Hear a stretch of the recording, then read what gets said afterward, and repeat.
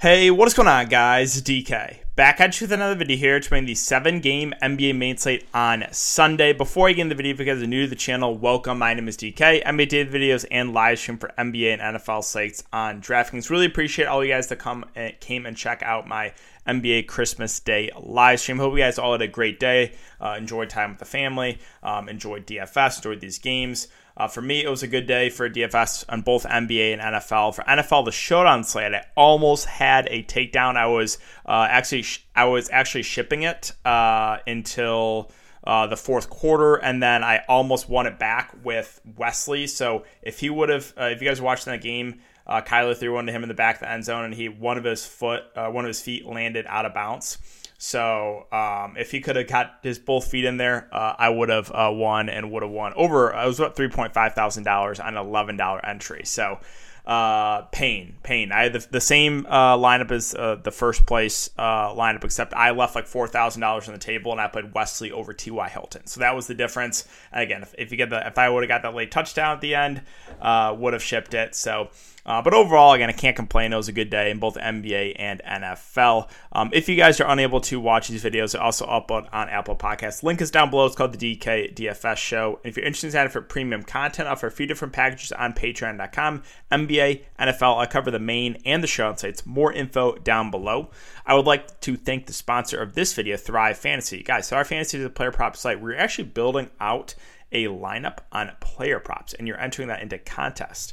So how it works is you pick 10 of the 20 options. The less probable the prop is to occur, the more points you receive if you choose correctly. So there's a lot of game theory involved. So for example, Keldon Johnson, 7.5 rebounds plus assist. The over, you get 90 points, so it's more likely to occur. The less likely to occur is the under. So if it does hit, you get 110 points. So if you guys want to try it out, make sure to sign up and use my code DKDFS. It is DKDFS, all one word. You get 100% match up to $100. All right, guys. So let's take a look back lineup here from tonight. So this is what I went with. Again, just play the Millie Maker, but it was really solid night for me. So Kemba, Bogdanovich, LeBron, Otto, Robert Williams, Gary Payton, Marquise Chris, and James Harden. So Kemba was a smash. He was relatively popular. My two spend-ups, LeBron and Harden. I was surprised half the field faded James Harden at his price. I thought he'd be a lot more popular in the middle maker. I really did. I was surprised he was only 50% owned. LeBron, 44%. Again, those are the two stars that did the best on the Christmas slate. Otto Porter started slow, but had a really big second half there. Robert Williams, kind of the same thing. He also... If you were watching that game, like Robert Williams should have had like 5 blocks, and they only credited him with 2 blocks. That was very, very tilting. I also used Gary Payton for value because the Warriors were shorthanded. I used Marquise Chris. Now, I was hoping that Porzingis was not going to play. He ended up playing. And I was looking actually like Chris was going to get a DNP there for a second, but he did get a little bit of run, salvaged, 11 fancy points. Is not terrible. I knew it wasn't going to take down, so didn't tilt me too much. But yeah, that's it for the look back, guys. Hope you had a good night. Looks like we had a lot of big nights in the Patreon Discord, so that's always good to see. And let's, really quick, let's take a look. This is the winning lineup here for the Showmaker. This is a $3,000 entry. So DeLon Wright, who, like, really DeLon Wright, played him the last couple slates, does nothing, fade, smash. But yeah, they used DeLon Wright, Gary Payton, LeBron, Otto, Collins, James Harden, Bruce Brown, and Frank Ntilikina was the winning lineup. Okay, so let's talk about the 7-game slate, guys. Let's start with Toronto, who basically has everyone out. Their whole starting 5 is out. So it's going to be interesting to see who they end up starting. We have Kembridge questionable. We have Champagne questionable. Banton, I believe, is still in the protocols as well. So, like, Chris Boucher is going to be probably the go-to guy here at 5.8K, and we know he's a good point per minute guy, so I'm assuming he starts and plays all the minutes he can handle, so I really like Boucher. We have Goat Nabe at 4.7, who's probably going to have to play a ton of minutes too. Like, I'm guessing they start Svi, Watanabe, Boucher. I don't know who else they start if Birch and Champagne are out too. Like, they're going to have to start like someone they just picked up, like a Tremont Waters maybe. They did just pick up the former Michigan product DJ Wilson. So, like, yeah, Toronto's just going to be one where it's like, we'll have to see what the starting lineup is. But really, they're a team that's going to be pretty shorthanded. Boucher, Watanabe, Svi should play massive minutes. I like all three a good amount. And then, Birch and Champagne are out too. And the guys like DJ Wilson and Tremont Waters become firmly in play here for value. Both are actually good point per minute guys. DJ Wilson, a good shot blocker. Tremont Waters, a guy that kind of stuffs the stat sheet. So, Toronto is a team that we can definitely get some value. We'll just have to keep an eye on who is available and who they end up starting. All right, on the Cleveland side, so no Allen, no Mobley. Darius Garland 9-7 is just too expensive. Now, Ricky Rubio, much easier to get to. He started and played 31 minutes last game. I think he's a pretty solid play in the mid-range, assuming he starts again. Kevin Love, we just didn't get news that he was going to be available last game, which was a little bit tilting. He smashed in 23 minutes off the bench. I mean, he's going to be productive when he's on the court and might see a couple extra minutes here without Allen and Mobley. So I think Love's a solid GBP play. Markkanen's been really disappointing of late. So right now he's just a contrarian play, even for the amount of minutes he's getting. Dean Wade, low usage guy. Takafall started last game, but I guess if he starts again, you could play him. But I think I'd just rather look elsewhere for value. Our Philadelphia and Washington. So Joel Embiid, I think, is a fine contrarian spend up at 11.9K. Should play mid-30s minutes. I like the spot here against Gafford and undersized Montrezl Harrell. So, Embiid should be able to have his way. The only issue is the price point. You're going to have to overpay for him at 11.9. Tobias feels too pricey at 9.1. Seth Curry at almost 7K, I'll pass on. Tyrese Maxey at 6.6 is questionable. If he does play, he's probably going to play mid-30s minutes. It'll be a fair play. If he misses, then we'll have to see what they do with the starting lineup. They might shift Seth Curry to the point guard. Thibault, Korkmaz, these are guys that if there's no Tyrese Maxey would be potential values. Korkmaz kind of score independent, and Thibault, a guy that is not the best point per minute guy, but is a solid defender. Let's move on to Washington. So Washington, no Brad Beal. The top two guys here in offense are going to be Kuzma and Dinwiddie. I think both look really good. Dinwiddie played 36 minutes last game, went for 53 fantasy points. I mean, his usage just goes way up with Brad Beal off the court. And then Kyle Kuzma should also play, mid-30s minutes. Should be, the number 2 option here on offense. So both those guys look good. The two centers are going to split time here against Joel Embiid. They're more contrarian plays for me. Denny's been playing well of late if you want to take a shot on him, but the price is up to 4.7. We do have no KCP as well, so Aaron Holiday, Kispert, these guys are viable values, both kind of reliant on the scoring, but both did play some pretty solid minutes last game. Kispert played 32, Holiday played 28, so those two definitely viable. And Rule Neto 3.6K is an interesting contrarian option, but that's probably where I'm at right now for Washington. Moving on to Memphis and Sacramento. So Memphis, basic team now that's fully healthy.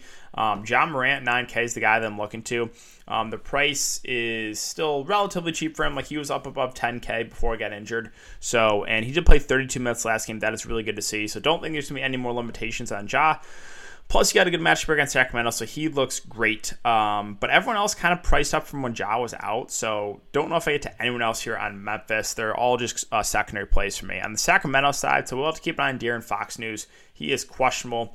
If he cannot go, then Halliburton's going to be the go-to guy on offense. And even an 8-7 would be in play. He's been playing 40-plus minutes a night, so would have some interest in Halliburton if Fox is out. If Fox is in, though, again, a lot of guys overpriced or priced up, so there wouldn't be much here from Sacramento. I would like if Fox ends up playing. New Orleans, OKC, so Jonas Valanciunas still out. NAW is still out. So Brandon Ingram, 9.8K, I think is a decent contrarian spend up. Should play close to 40 minutes in a good matchup. Josh Hart, now he's finally priced about right. He's going to play close to 40 minutes, a guy that can stuff a stat sheet. Still think he's playable, but no longer think he's a plug and play. Devontae Graham at 6'2 with no NAW probably plays, low to mid 30s minutes. I think he's a fair play in the mid range. Then Hernan Gomez was the chalk of the chalk last slate and was a massive letdown because he shot 1 of 11. 1 of 11. But yeah, Hernan Gomez, good point per minute guy. I don't think he's going to shoot 8% from the field again. So I think he's a great value, assuming he does continue to start. And then Jackson Hayes will play the backup 5. He's the flat min price. He played 15 minutes. I think he's an interesting large field tournament play. On the Thunder side, so Shai Gilgeous-Alexander played pretty well last 3 games here, 40, 66, and 46 fantasy points. It's an up-tempo game. He's going to play 38 to 40 minutes most likely. He had a triple-double 2 games ago. He's been handling the ball a little bit more. The only issue I will say with Shai, which I've said basically all year, is Josh Giddey is on this roster, and Josh Giddey will handle the ball a good amount at times, so that does lower the floor a little bit on Shai. Josh Giddey himself at 7-7 just feels a little bit too pricey. I'm a big Giddey fan, but that's just a little bit too much for me to pay. Baisley at 4-4. The minutes are just all over the place for him. You can always take a shot at him for tournaments, but I never feel safe about it. Kind of the same thing with all these secondary plays. Like if I had to take a shot in one, maybe it would be Robinson Earl for the Mets. He's got last couple games, 33 and 32, but there's just no guarantee. He could come out and play 15 minutes tomorrow, and I would just not be surprised. So, yeah, hard to trust the rest of the Thunder rotation. Detroit and San Antonio are another really shorthanded team here. Detroit, no Cade, no Grant, no Olenek, no Trey Lyles, no Stewart, no Saban Lee, no Killian Hayes. So start with Sadiq Bey, who's going to be the top option here on offensive play, probably 40-plus minutes, and it's a good matchup too. I'm fine paying the price point for him because it's just the amount of minutes and shot attempts he's going to get and usage. So like I do like Sadiq Bey even at that price point. I think Hamidou Diallo feels about right. He should play low to mid 30s minutes. Will definitely be one of their top options here on offense. Corey Joseph at 5-4 had a massive game last game. He played 42 minutes. He's a guy that can stuff the stat sheet. I think he's a good play at this price. Frank Jackson also played huge minutes, 39 minutes. I mean, these Pistons guys most likely going to have to play a ton again.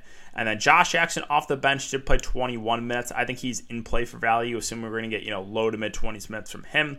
And then Trey Lyles smashed last game, but now he's in the protocols. He played 37 minutes, so that's a lot of minutes to go around. My guess is Luka Garza picks up the start. If he does, the flat min price, I think he looks great. Because the only other big they have is the former Pelican great Cheek Diallo, who actually is a really good point per minute guy, and I think is playable. The only downside is he's only center eligible. So, we'll keep on the starting lineup. But if Garza starts, I think he looks really good for value. The whole starting five would look good, and then I think Josh Jackson off the bench. On the San Antonio side, it's basically a team that is fully healthy. DeJounte Murray, 10.4K, I think is a decent contrarian spend up. White has been up and down, but this is a good matchup. You could see the ceiling game from him here. And then Jakob Poeltl, 6'4", also been a little bit up and down, but he's a guy that should be able to dominate against this Pistons front court. So the top three guys here for San Antonio, I think all look pretty solid. The value, I just don't think we have to go there when they are fully healthy and you have a Pistons team on the opposite side. They're going to play like their value options like 40 minutes each. All right, Pacers and Bulls. So the big news here is Sabonis and Brogdon both questionable. If they can't go, Karis LeVert's going to be the top guy here on offense and would make for a good play even at 8.8K just for the amount of usage he gets when those two are off the court. Miles Turner had a really big game last game, but the price is way up on him. He also shot something crazy, like 11 of 14, 14 of 18. Like that's just not going to happen again. So Turner, more of a secondary play. I'd rather spend up to LeVert. Duarte also played huge minutes at 5-1. He played 37 minutes, so both those guys are out. I think he's a pretty safe play in the mid-range. And you have value guys and guys like Lamb, Holiday, Brissett, all playable if Brogdon and Sabonis can't go. If Brogdon and Sabonis are in, then no one really stands out for me on the Pacers. On the Bulls side, a basically team that is fully healthy now. They have their top four guys back. Caruso's the only one that's out. They do have DeSumo back. Kobe White's there. They have Javonte Green. So, to be honest, nothing stands out to me. A lot of these guys priced up, and now they're a fully healthy roster. So the Bulls, just secondary plays, no one stands out to me. And finally, Denver and the Clippers. Nikola Jokic at 12.1K. He's just a scary fade. I mean, he has 80 fancy point upside, super high floor, high ceiling. So, yeah, I really like Jokic here. As far as the other options go here for Denver, Barton feels priced about right. Campazzo's the guy off the bench I continue to mention. He continues to play, 25 to 30 minutes. So still some interesting Campazzo. Monte Morris at 4.9 should play probably around 30 minutes. I think he's playable. You have Jeff Green that probably plays pretty big minutes, but he's a low usage guy.